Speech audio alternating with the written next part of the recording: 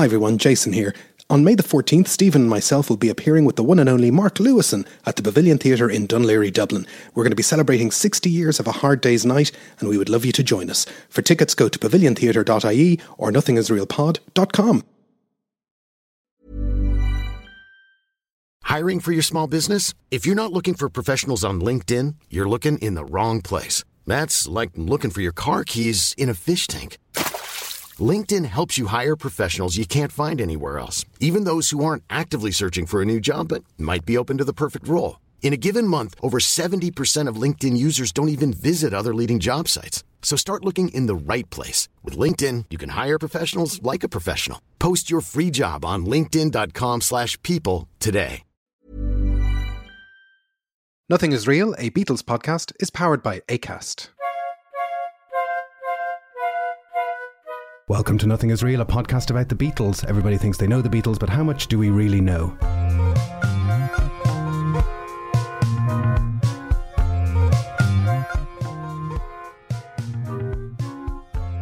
My name is Jason Carty. My name's Stephen Cockcroft. And we're live on tape from Dublin. For season 2, we are bringing some more guests into our Beatles pod here in Dublin. And we're delighted this week that we have with us Mr. Robyn Hitchcock. Hello, Robyn. Hi there, Jason. It's great to have you here. I'm assuming anybody listening to the podcast does know who Robyn Hitchcock is. He's one of Britain's preeminent singer-songwriters, performers. He's got a recording catalogue that goes back over 40 years and is... just one of the great treasures of British music. But we are here to talk about the Beatles because they loom large in everybody's legend, but they're a term we've heard you talk about, a theme we've heard you talk about many times in the past. And one of our opening gambits whenever we talk to people about the Beatles is your first exposure, because you're the right age to have them hit you as a kid, really. I was 10 thinking about it. And like a lot of things, they sort of came out of the corner of the eye, you know. So I think I actually heard Love Me Do a couple of times, but I don't quite know how, because there was hardly any pop radio in those days. There was the Top 20 on Sunday afternoons. There was Radio Luxembourg, but I don't think I was even listening to that. And there was maybe something else on. It was the Light Program. But I may have backdated it into my memory, but then I remember there was a very cold winter, 62 into 63. Yeah. And I just remember as it was beginning to thaw out, the word the Beatles was appearing a lot. Other kids at school, I mean, that's when I turned 10, you know, were coming in with the New Musical Express or disc and talking about the Beatles. And in my sort of timid, snobbish way, I thought, the Beatles, that's a silly name. And then, funnily enough, my dad came into the room when my sister and I were watching Fireball XL5 on black and white television. That was the sort of precursor to Thunderbirds, if you remember that far back. These sort of puppets, space puppets. And he just bought a transistor radio, and he said, "Oh, you might like to listen to this." And he brought in, it was Alan Freeman on Pick of the Pops, you know, the top 20 program. And we thought, "Oh, Dad, we're watching Fireball XL5." But he brought it in, and it was the Beatles were playing. I think they had, I guess, From Me to You had come out. And we were hooked. The next week, we watched it with the sound down. And the next week, we didn't bother to watch Fireball XL5. We put the transistor radio in a pram and we pushed it around outside like it was a baby. And and then that was it. It was really quick, but I think we were on the cusp of Please Please Me and From Me to You. Yeah. So that's where I came in. And by the time She Loved You was out, I was a fully paid up Beatlemaniac. Yeah. So your father was encouraging you to listen to pop music. That must have been quite. Father was he had an eye or an ear or a nose, various parts of the body for developments, for innovations, and I think he thought this is something that the kids might like. It wasn't necessarily his jam, but he thought it might be ours, and it's quite progressive. Fair play to him. Yeah, he was. he was very good with that sort of thing. I remember him taking me down to, he said, you're going to want to go down to Portsmouth tomorrow morning. We were living in Hampshire at that point. At 8, I said, I'll take you down to Southampton tomorrow. And I said, why? What's that? And he said, the Bob Dylan tickets are going on sale. He didn't care for Dylan himself, but he knew I'd like that. Yeah. He was interesting. Yes. Fella. Was he musical or? Not at all, but he liked a nice tune. And it was interesting. I remember watching, there was a TV program with them doing In My Life 2 years later. This is 65, 2 years after he'd appeared. The epiphany had come on the transistor radio, Yes. and my sister and I were a bit bigger then, and we probably got a new pram or something. And he, I remember sitting there watching it with him, and he was saying, oh, they're really good, aren't they, the Beatles? Oh, they're really good, aren't they, Joycey Love? He'd said to my mum, and my mum was called Joyce. She'd just go, like that, like a sort of, like quite a rodent that was quite hard to impress. She didn't like to commit herself. She was not an enthusiast, but my dad was an enthusiast. And he, even if he, I don't know, he got it. It was very, very interesting what he would get, you know. But that's an interesting microcosm of 1963 because there's the youth who are finding the music and these four guys irresistible. But there's also this kind of parallel, particularly, the Sunday Times article and all this parallel thing of people giving the Beatles kind of a stamp of authority, saying, no, this is a different thing and these are special. This is a special kind of artistic change here in pop music. Ah, you mean, was it William Mann? The article with Aeolian cadences and the stuff that John Lennon was very sniffy about. Yeah, well, they were right. Yeah. I mean, the thing is, the Beatles came in at so many, they got through on so many different levels. Yes. I mean, watching Hard Day's Night, the other thing that struck me about them was that they were basically a comedy act. They were like the Marx Brothers. They worked as a team, and I'm sure the parallel was drawn at the time, but I hadn't seen the Marxes yet. But these four guys who moved around in just, they set themselves up. The only other band I can think of like that was Madness, who just knew where to put themselves, and that's quite an art. You know, I don't know if the Rolling Stones could do that, or the Monkees could do it, but they were actors. Yeah. So that they came in as, supposedly didn't George Martin think of the Beatles? He wasn't sure about the songs and he wasn't sure who the lead singer should be, but he thought they were a great comedy team. Yeah. Yes, he said it was the humour. It was that's the sort of the struck in their personality, their charm, I suppose. Yes. They had a charm that comes across in interviews or on TV appearances. Well, they were charming, but they were also cheeky. But somehow, Lennon was the edgiest of them, but they were all it was all slightly risky, but it wasn't full-on offensive. No. Left to his own devices, he probably would have been, but he had the others to be good cops. Yeah. And he could also be terribly funny. So you didn't quite know what you were going to get with him. He was probably a pretty disturbed individual and probably not great to run across. But then at times apparently he was, so you don't know. But it was just this thing of the four of them. You wonder if they hadn't kicked out Pete Best, would Pete Best have fitted in the same? Would he have been the same as? Ringo's a masterstroke. Yes. But my own theory is that any band is only as good as its drummer, and I think Ringo was the final bit that turned them into them. And I was watching Hard Day's Night. It was on over Christmas.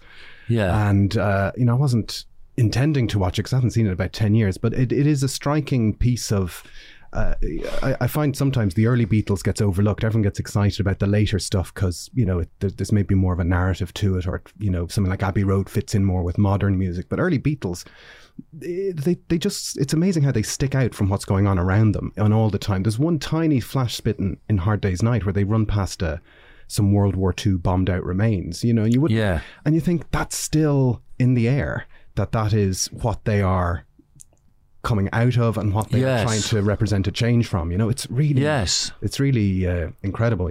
Well, I suppose it took a long time to recover from World War II But it was, I mean, I was looking at the movie and I thought, yeah, gosh, this is where World War II really ends. Yeah. But except it was in my lifetime. I was right there, and I was brought up with, you know, all the war comics, all the Germans, you know, Mein Gott, Himmel, Teufel, explosions everywhere. You know, there's that bit where Lennon's in the bath doing German explosion noises, and everybody, all the British kids were brought up British boys were brought up to do German explosion noises and have a sort of morbid fascination with the Luftwaffe and all that stuff. And, you know, Airfix kits, being Jewish, wouldn't do a swastika decal on the tail of their planes, whereas the Revell people would. And I was fascinated by swastikas, you know, all that Nazi apparatus. But I also knew very early on what it was. You know, we knew about the camps and everything. But I mean, this is like a bit of a diversion. But yeah, it was. You know, the timing was fantastic. It all seems like it's a higher power engineering the whole thing. How come you got 3 incredibly talented songwriters with straight brown hair, 5'11", growing up in the same city, any one of whom could have fronted a band or been a solo act, if you like, certainly John and Paul, but George also wrote good enough songs. And then they hook up with another straight-haired, half-inch shorter bloke, Ringo, but Ringo is like you said, you know, that's when it fits into place completely. And, you know, but they're all in one city. I have a friend that cites that as proof of a divine intervention. You know, that can't be a coincidence. That can't be just or aliens. You know, something out there. You know, and I mean, also doing it in Liverpool, because the other big thing was the class system. Certainly in Britain, in England, you know, there was the BBC, Oxford, Cambridge, the central core, the sort of establishment, if you like, and then you had the lower orders, and then you had regionals, and the purpose of, you know, the BBC and the Oxbridge you'd just get a laugh out of making everybody else out to be a yokel or an oaf, you know. Oh, talk like that, don't I, mate? Or, all right, come in front, come from the West Country, don't I, like that? If the Beatles had come from London, they would have had to, or down south, they'd have had to have fitted into a class. Would they have, you know, would they have been laundered? I mean, you know, Cliff Richard was sounding posh by the time he did Espresso Bongo. There wasn't even an estuary accent in those days. But you know, if they'd been too posh, or if they'd been too down market, it wouldn't have captured everybody. But being Liverpool was regional, so it was slightly outside of the class system already, you know. And then Liverpool's also where kind of Lancashire meets Ireland, so you've got that. You know, the Manchester always strikes me as quite dour, whereas Liverpool's got that. It's an edgy place, but there's a lot of humour to it. And, you know, the voice goes up and down and that stuff, you know. And it's just the timing, the place, the numbers, you know, it all just seems uncanny. Yeah, if it was a fictional story, you almost wouldn't believe it. The amount of things that have to happen in a straight line for it to have delivered, you know, it is quite the thing. Yes, they'd say, I think maybe, don't you think George ought to come from, you know, he should come from Salford, and I feel like maybe people moved over from Newcastle. Outside of London I can accept, but, you know, let's just sort of move them, bring them in, quite. A little bit more acceptable. Yeah, I think it's more likely, you know, but... There was obviously a sense at that time that British society or English society was looking for something. The society was ready. You know, you had things like Profumo, you had the Beyond the Fringe, that there was that sort of breaking down. You also had people like David Bailey and all those coming through as well, who would have maybe tried to break a class fame system as well. All that, you know, and that was the other great thing, was that, you know, that you had the upper classes starting to aspire downwards. So Peter Cook, you know, Peter Cook had his sort of two big personae was, you know, Strebe Griebling. Yes. Well, yes, that sort of voice, you know. And then there was E.L. Westy, who was like this, you know, and he kind of basically aspired downwards if you hear him, I heard him recorded in 1960, 61 for an interview, and he sounds like this. He's basically got one of these the older voices.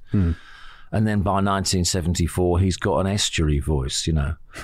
It's just the beat, you know. So some of them, the rock pop groups aspired upwards, and the Beyond the Fringes aspired downwards, you know. And it was all suddenly it was just really, really meteorological.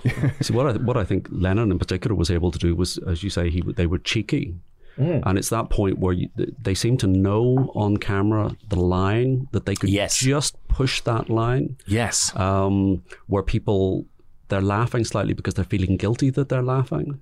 You know, my mother, if I tell my mother a slightly risque joke, she laugh because she feels slightly guilty that she's doing something that's not quite permitted or not quite allowed. And I think the Beatles, Lennon in particular, allowed people to do that. They're sort of laughing and they're going along and they're feeling slightly guilty, and that sort of, you know, a little sort of thrill at doing it.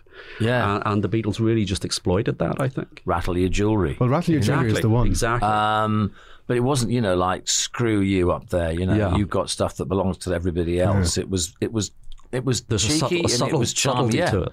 But Lennon had sold it to Brian Epstein as being, I'm going to say, rattle your fucking jewelry. He was going to curse. And then he brings that back from the line. That's why he was going to say it. Yeah. But I think rattle your fucking jewelry. But I think he did it because he was playing with Epstein. Oh, so Epstein took the fucking out. So Epstein, I think, was sort of Epstein was sitting like, there don't thinking, say anything. Is he going to do this? Is he going to do this? But I think it was the same way he was kind of playing with Epstein, unnerving so him. He probably, but I didn't know, he thought it out in advance, but, wow.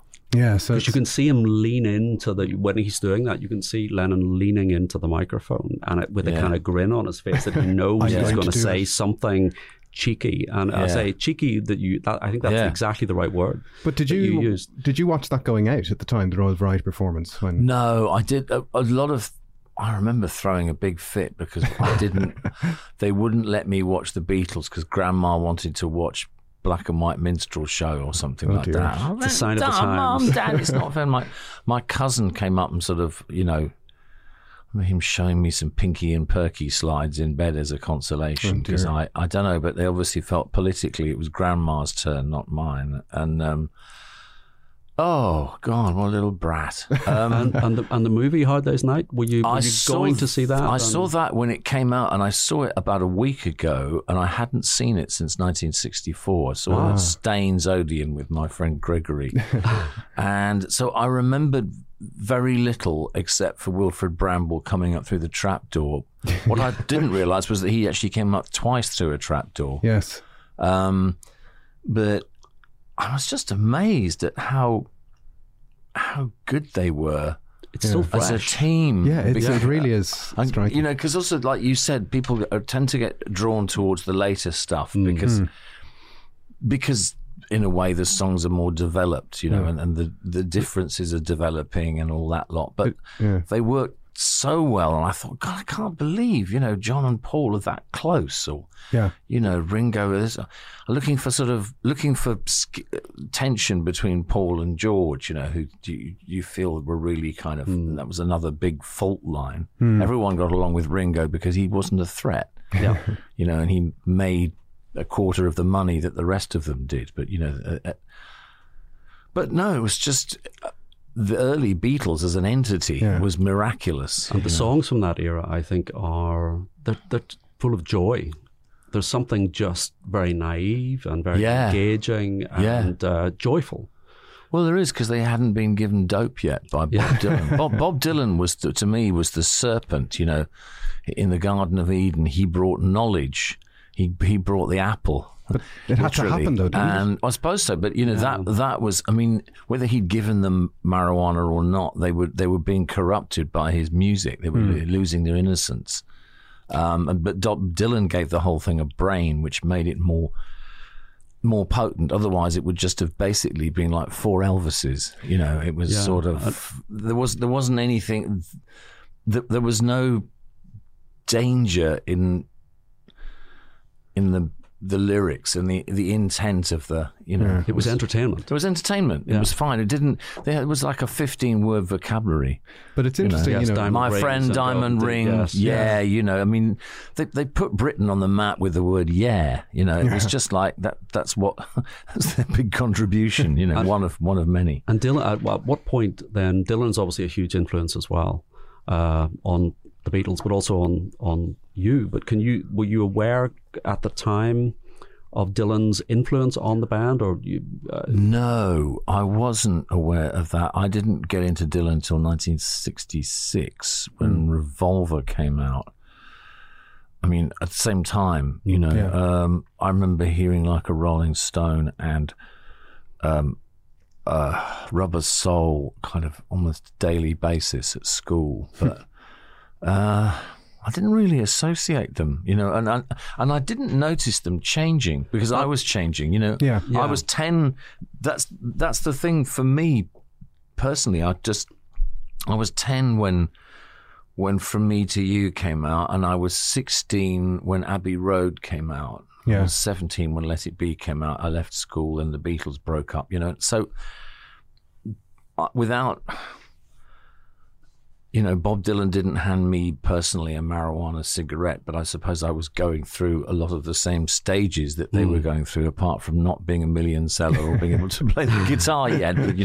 But just the evolution was so extreme. Yes. The evolution in society. See, one of the things that we're always very interested in, or I'm always interested in. I'm much older than than Jason, but I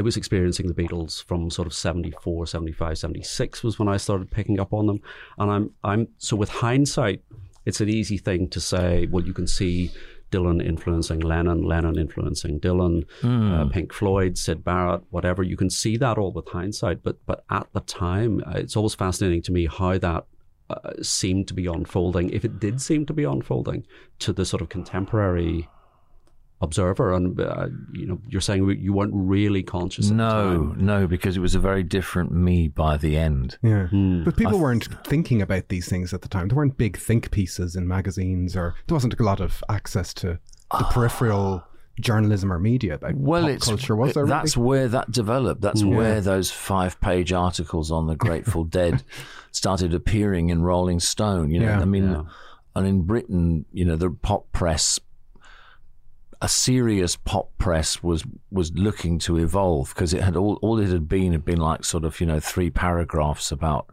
what their favourite clothes were and where they might play in a pub and what kind of girls they like to date.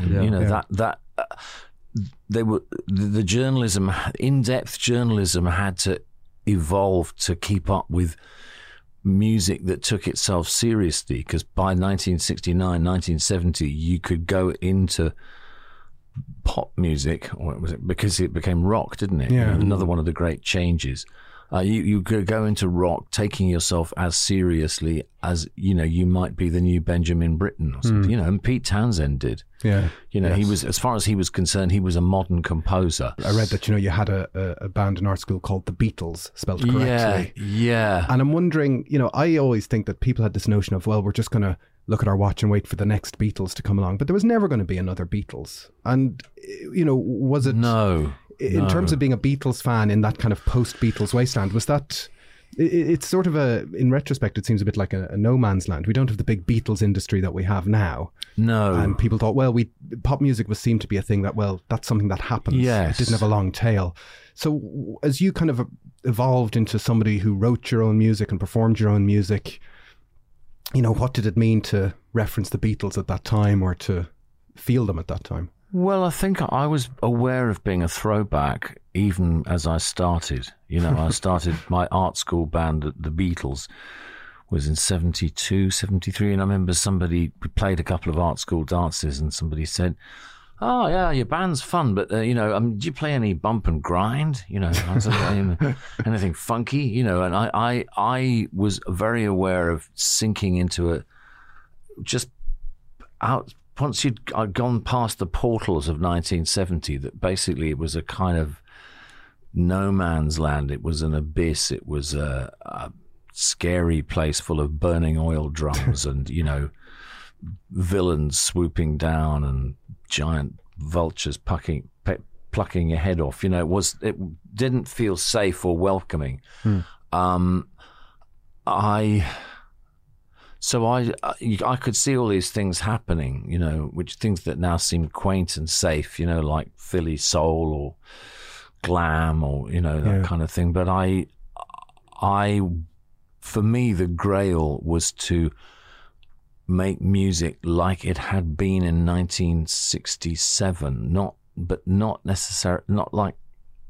flowers and love and sunshine and all that, but that thing of the 3-minute pop song that had all these different layers to it that was kind of almost too intense to exist, you know, like Good Vibrations or See Emily Play or Are You Experienced or 8 Miles High. I thought that's the thing. To me, that's the genre. Yeah. And of course, the great practitioners of that were the Fabs. You know, I Am the Walrus, Day in the Life. Then particularly, once you've got 2 guitars, bass and drums, Revolver. So Dr. Robert and Your Bird Can Sing, the sort of the John ones, but the sort of birdsy end of the Beatles. But the Paul songs were fantastic too. You know, Revolver, they're still level pretty much. Yeah.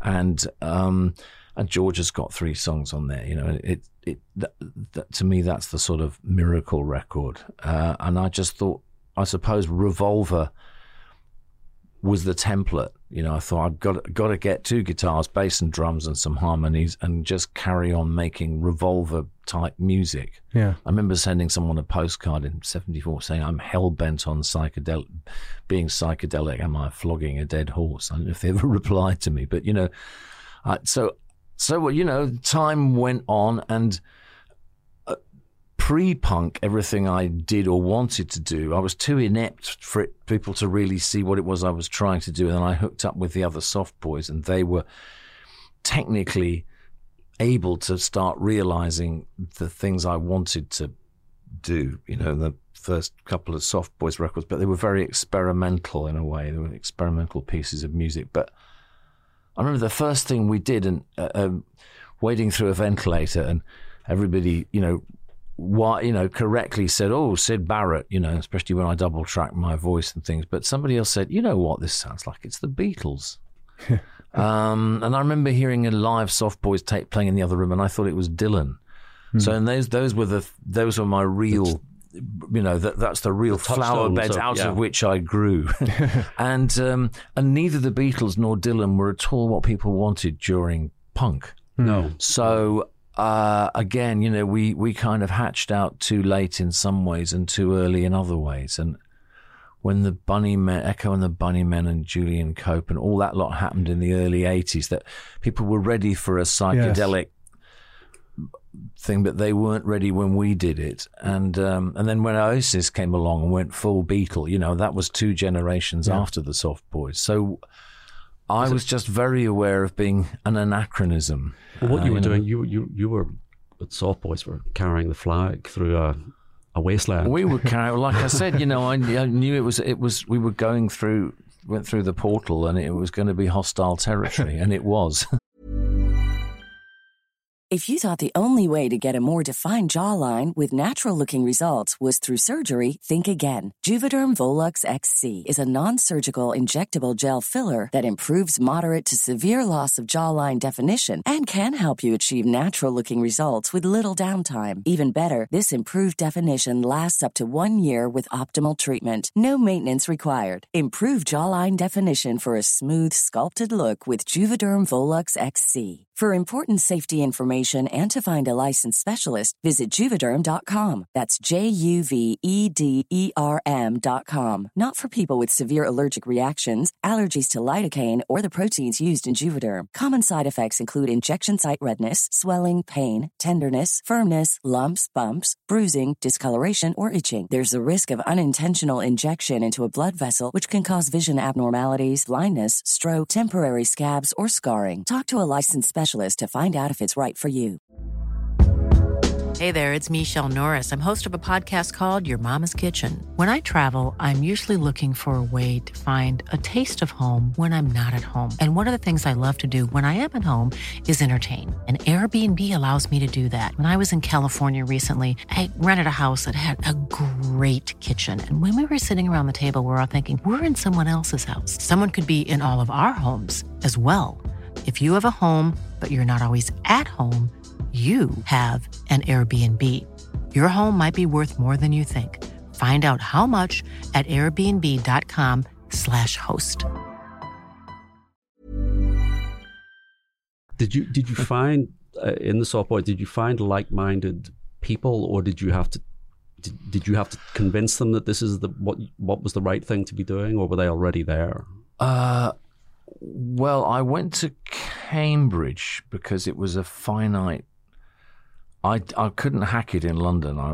My ego was too fragile, and I was just too young to. I wish I'd been around and gone to all the pub rock gigs where punk incubated. I wish I'd got to know those people. You know, the Clash and the Brinsleys, the Brinsleys. I mean, Nick Lowe's quite an old friend now, but I wasn't. Yeah, but that lot. Probably them more than the punk people, but. Yeah, so I had a friend in Cambridge. I had a good jam with, and so I went up there, and it took me a couple of years, but I eventually recruited the musicians that everybody spoke about. You know, Kimberly Rue. People said, you've got to see this guy, Kim Rue. He's an amazing guitarist. You know, he's very good. And someone said, this drummers. What you want to get hold of is Maurice Windsor. Yeah. You know, and we had a couple of different bass players, but they were all very respected musicians, and they were all into, some of them like Steely Dan and the Beach Boys. Some of them liked, Kim was a big Star and Kinks fan, but everybody liked Beatles. So in between my songs, you know, me working my stuff out with them, we would just go and play Beatles records. It would keep everybody interested. I had this a couple of weeks ago in Nashville. We were playing some... God, I don't know what we were doing. We did a few Beatles songs as the encore with sort of guest vocalists. Wilco, you were doing Tomorrow Never Knows. I saw that. We did Tomorrow Never Knows and I Am the Walrus. Yeah. Pat Sandstone, who's in Wilco, is also in my Nashville ensemble, the Nashville Fabs, no less. But my wife Emma named them that, but it's apt. They're Beatles freaks.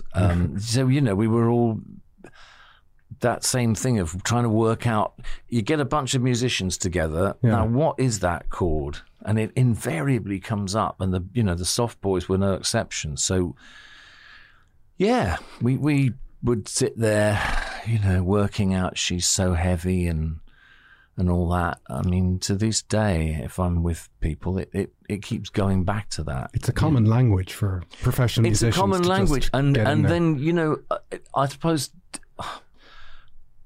that's the thing. If there's, to me, the Beatles was a school. It was an academy, and it had three songwriting graduates, John, Paul, and George, and what really comes through is after it's over, they're still there. They are, and they're still doing these minor sixths. Yeah. There's actually, whatever their disagreements, their musical language is exactly the same. They're equipped with that stuff somewhere between Tamla Motown and George Formby.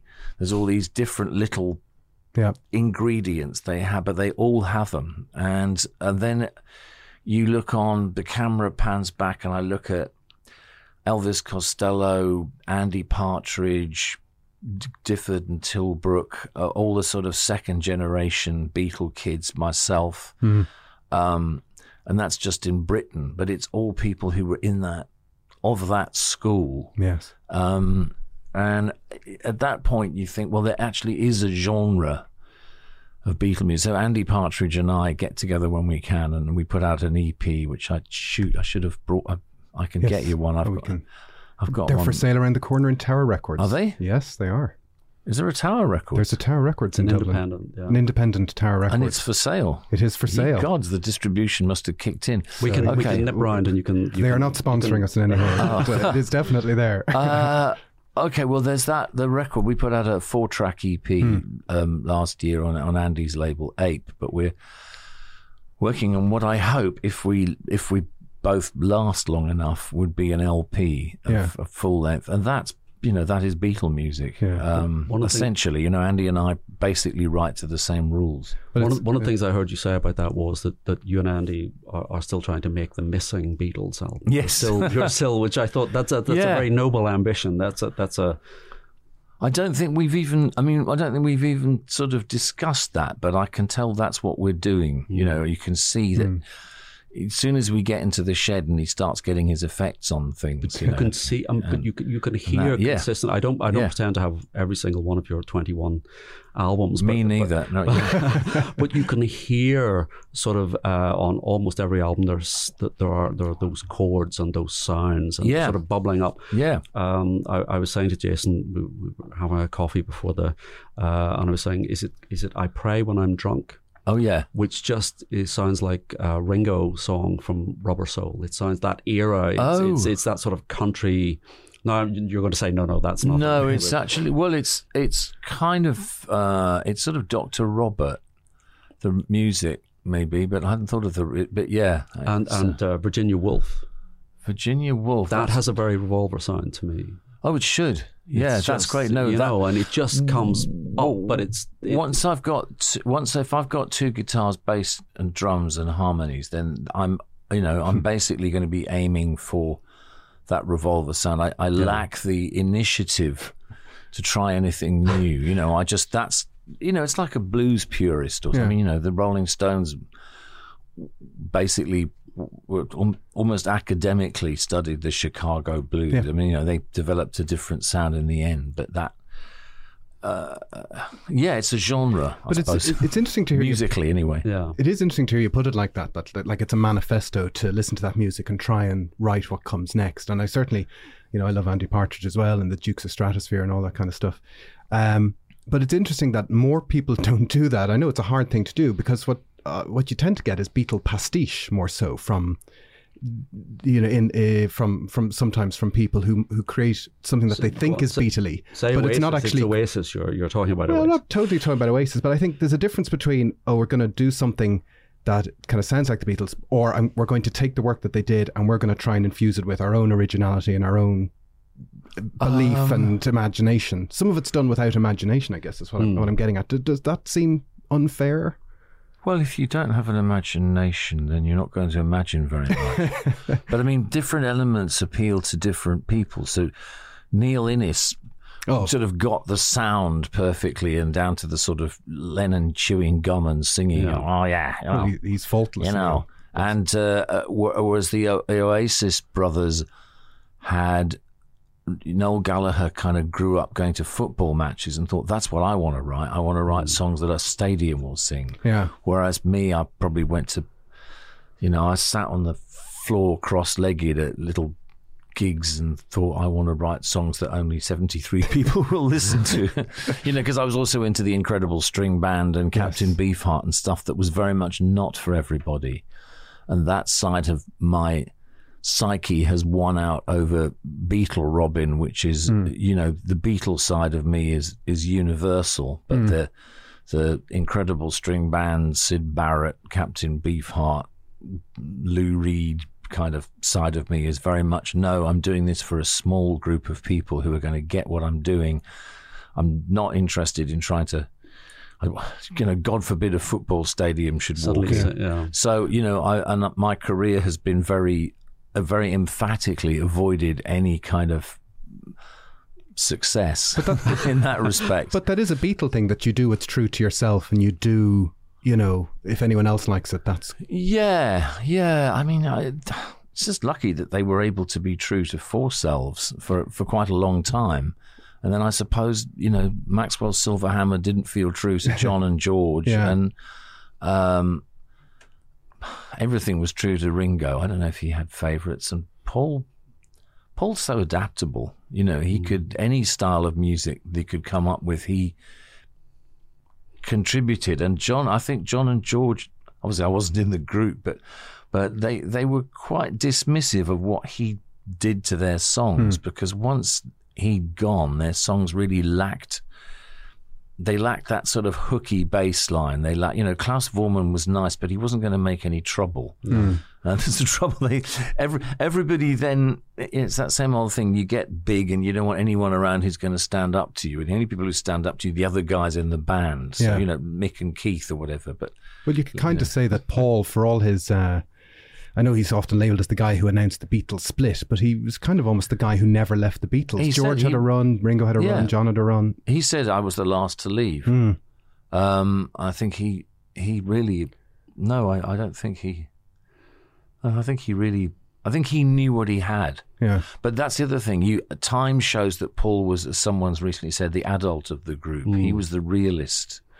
Well, certainly as a teenager, I felt Paul was a bit embarrassing. Now that I'm older and I've, family and all that kind of stuff, you kind of see more what he's doing when you see his whole career in retrospect. You kind of go, okay, I get it a bit more now. And I love some of that stuff I would have sneered at as a 15-year-old. Something like a song like Sea Moon. When I first heard that, I really didn't like it, and now I think it's just a fantastic kind of little nugget of what was in his head at that time. What about Wonderful Christmas Time? I will defend that song to the ends of the earth. Really? Yeah. Whoa, you like it? Yeah. Here's my take. Yeah. I love Paul McCartney records and recordings which are just him opening his head and tipping it onto the tape. Yeah. And Wonderful Christmas Time was done in about 12 hours in a studio on his own. And I think if you strip out the vocal and the sleigh bells, it's a very strange, weird backing track of squelchy synths and whining synths, and there isn't really a lot going on. And for him to go, yep, that's a Christmas song. There's a quote from Clive James I heard after he died, which was, Paul McCartney has the knack of making, making the unobvious seem inevitable. And I thought, yeah, that is, and Wonderful Christmas Time, people kind of knock songs like that and knock songs like Mull of Kintyre, and I'm like, you could sing, anyone in the street could sing that song from the core of their DNA, and I think that's a gift in and of itself. I do love Wonderful Christmas Time. I'm afraid it's a gift. I mean, I completely admire the way he done. A really interesting point about the backing track. Yeah, I suppose that's one of the big differences between me and him. I would have kept Yesterday as Scrambled Egg. Yes. Those are much more me kind of lyrics, or John lyrics, I suppose. And Wonderful Christmas Time, I would have put something completely uncommercial over the top of. It would have probably been more like Ian Dury or something. Yes. But, wouldn't have sold. Yeah. Have you heard the McGear album? Mike McGear, his brother, there's an album that was re-released, and we're both big fans. It's him backed by Wings, essentially. So it's basically Wings in 1974, done in 10cc studio, and it's extremely odd.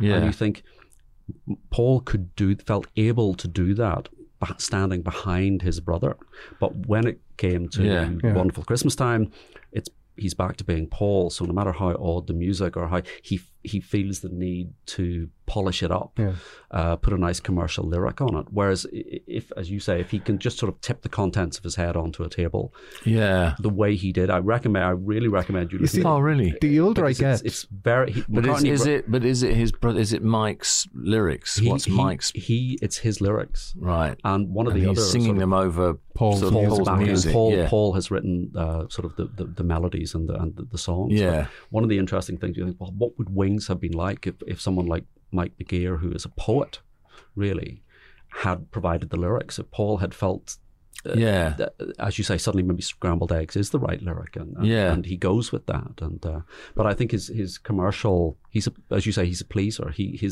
needs the approval. Well, he does that showbiz thing, but I think when you look at the core of it, I think Paul McCartney's a very strange man.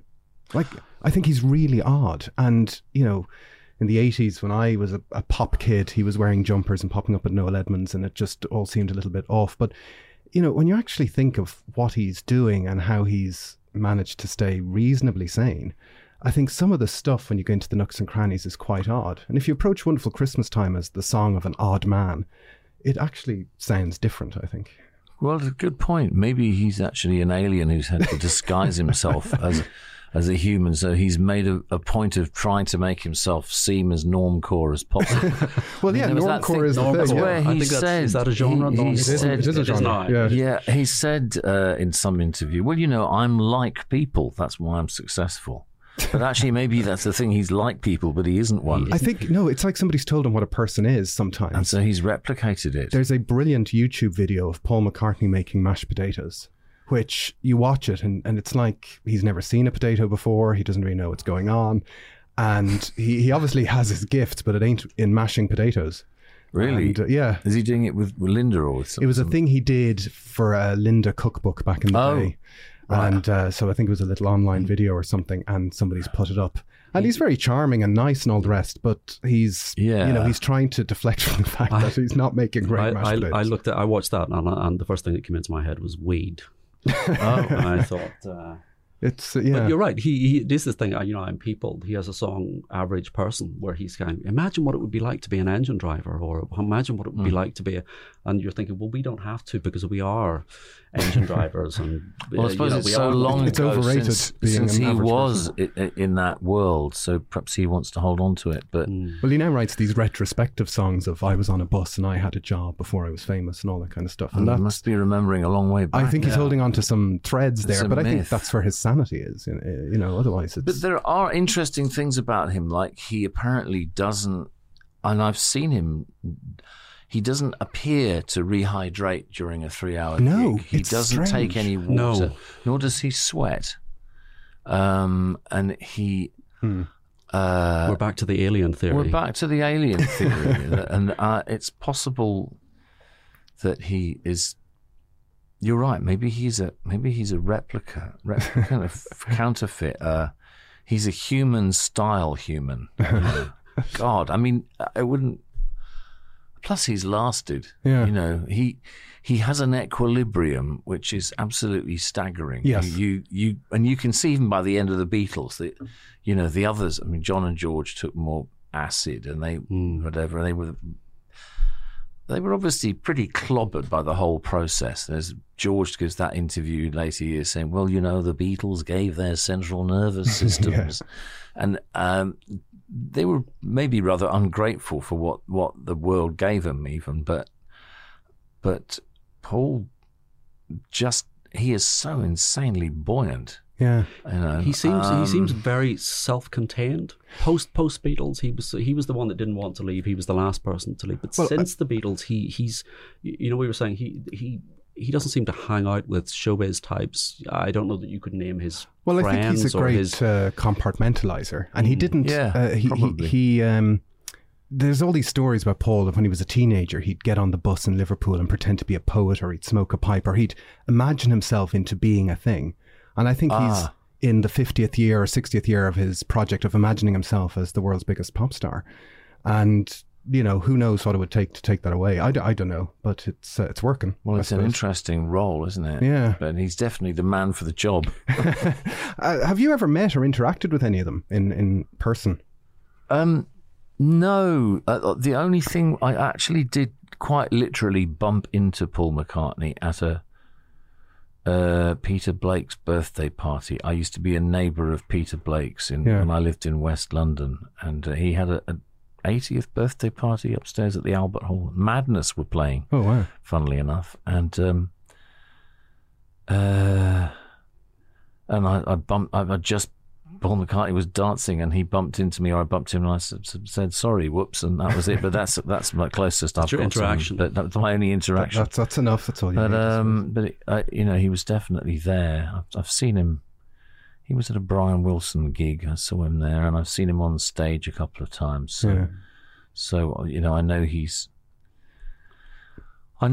there. His voice has got a bit thin. It was quite spotty when I saw him in Sydney a couple of years ago. And last year in Las Vegas, I think it was less spotty, but it was a bit thin. That's where Stephen was. That's where I saw him. You were at the Vegas gig.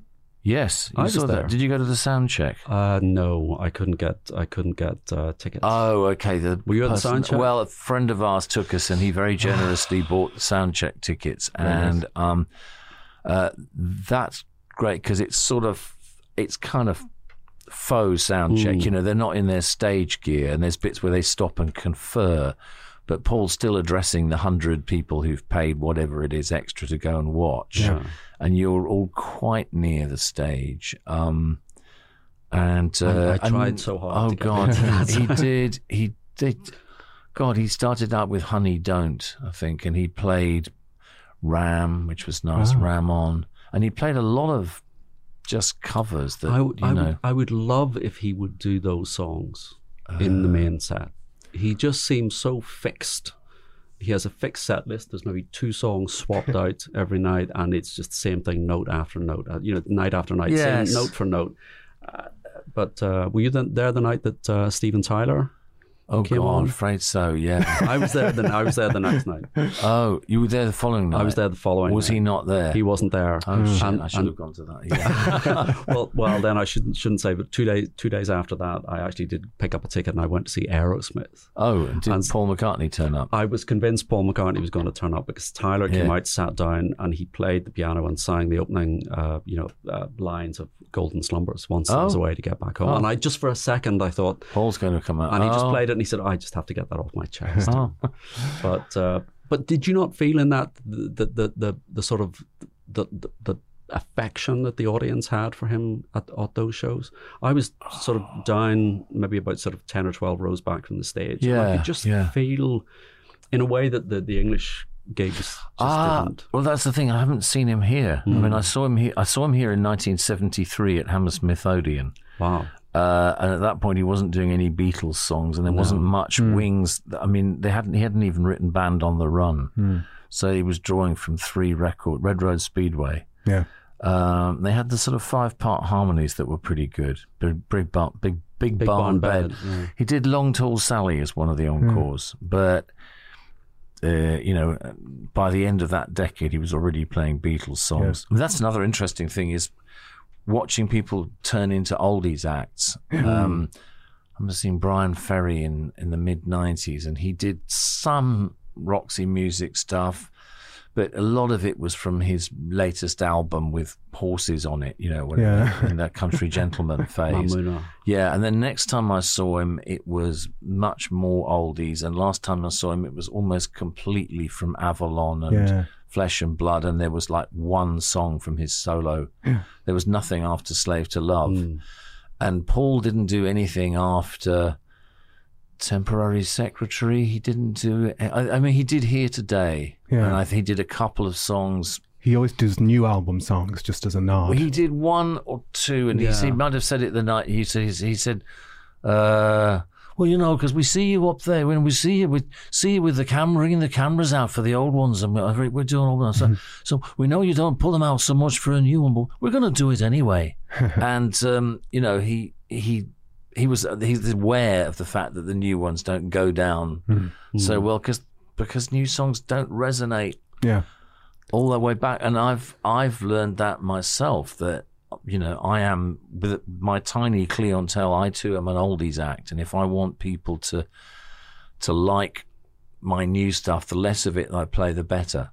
You front load the set with old songs, you finish with old songs, you spike, and in fact, if I didn't play anything after 1990, most of my crowd would be just as happy. It either reminds them of being young, or they're younger people who are into, they've discovered me through their parents or YouTube, they're music students. So it all goes back. Yeah. And the longer people have lived with a song, the more it resonates with them. It doesn't mean your new stuff isn't good, but it just hasn't. You're fighting against the old stuff. Yeah, you've got your own history, and you've got their own history as well. So unfortunately, the only person who can be an exception to that is Bob Dylan. Yes. But it's a very strange, and his thing is he'll play some old songs, but you won't recognize them. But the good performances from Dylan are when he does songs that are less than 20 years old and they haven't melted. Yes. So anyway, there we are. We've covered the world. There's 1 or 2 things I wanted to finish with, and one was when you play a Beatles song for an audience, Do you notice something in the audience? Because I have to admit, the first ever concert camera clip I think I was sent was you, Nick Lowe and Elvis Costello singing If I Fell in concert about 10 years ago. Somebody sent me a YouTube link. Oh, is there? And I thought, oh, that's great. I'm sure you probably don't approve of cameras in concerts. But if you unleash a song like that, do you think audiences have a different response to Beatle music? It depends how well you do it. I mean, they were excited because Costello got up with us. Yeah. And I'm not sure how good the version was that we did, but I mean, they're Beatles songs, so they resonate. Yeah. I mean, they're great songs. And I think also probably if I'm singing a Beatles song, I'm probably performing differently. I'm not trying to... If I do somebody else's song, I'm channeling them. I'm not trying to interpret them. Yeah. I'm not really interested in, I'm going to put a Robin Hitchcock spin on this. As far as I'm concerned, especially if it's Lennon, I'm simply trying to get as close to the original sound as I can. Yeah. And, the guitars, okay, we're going to do something off Revolver. Can we make those guitars clang and chime that way? Yeah. Can we get that, we'll double track the harmony so it actually, it's got that, live sound. So I or people I'm playing with, even if it's, whether it's Wilco or the Nashville Fabs or, in the old days, the Softboy, whoever I've got with me, I'm always trying to make it feel like the original. So I'm method acting, Well, it's that version of Cold Turkey on Can of Bees. Well, that's so long ago. That's probably... I think I've perfected my John Lennon imitation much better. I was probably still sound a bit like Robin Hitchcock there, and I'm sort of shouting. I would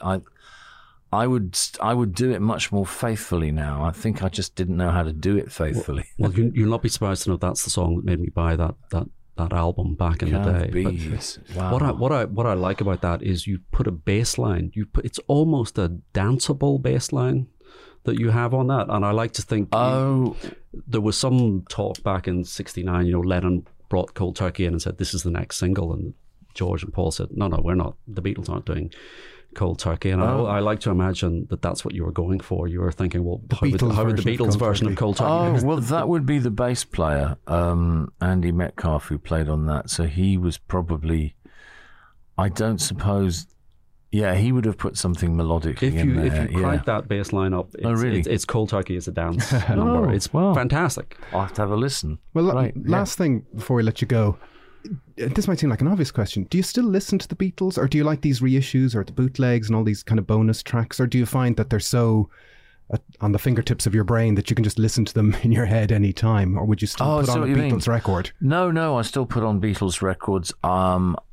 I haven't listened extensively to the Giles Martin remixes, but again, I think there's a place for them. I don't think it's sacrilegious. It just means that certain things become clarified that weren't there before. But I just think, okay, there's the mono mixes, certainly of Sgt. Pepper and White Album. Then there's the stereo mixes, and now there is the enhanced mix. And there's a place, I like hearing a clarified version of what's happening in Mr. Kite. There's certain things where you just hear it much more clearly. I don't think it's better, it's just different. Yeah, and it's more to enjoy. But, I'm really happy to shell out the extra 30 quid for yet another version.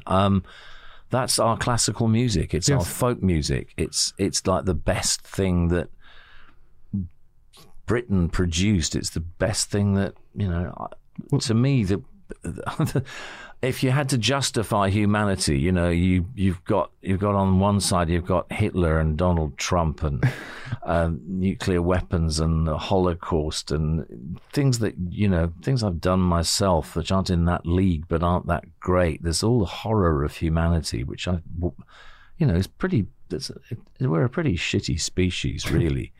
And then, what's on the other hand? It's the Beatles. To me, the Beatles sort of justifies. It's like Shakespeare. It's just sort of, there's some essence of brilliance and emotional intelligence and whatever it is that makes life worth living. The Beatles have it, and it's also kind of universal. you always mythologize your own youth, so it's hard to tell. And I guess, will people feel this way about Ed Sheeran in 50 years' time? Maybe they will. But, just the most popular musical act in the world was also the greatest. And that's another thing where you feel there's a higher power was at work, Robyn Hitchcock, thank you so much for coming in and talking to us today about the conversation that never ends, the conversation about the Beatles. Thanks for having me very much. Thank you. And that's all from this time round. We are available online in the usual places on Twitter @BeatlesPod. Yeah. You can also go on and join the Facebook group, and Stephen might let you in or might not let you in. He'll decide what's going on. And until next time, I'm Jason Carty. I'm Stephen Cockcroft. And this has been Nothing Is Real. Thank you for listening. Nothing Is Real is powered by Acast.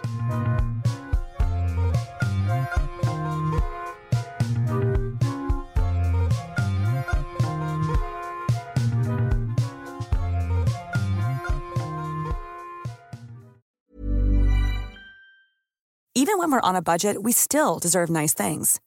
Quince is a place to scoop up stunning high-end goods for 50 to 80% less than similar brands. They have buttery soft cashmere sweaters starting at $50, luxurious Italian leather bags, and so much more. Plus, Quince only works with factories that use safe, ethical, and responsible manufacturing.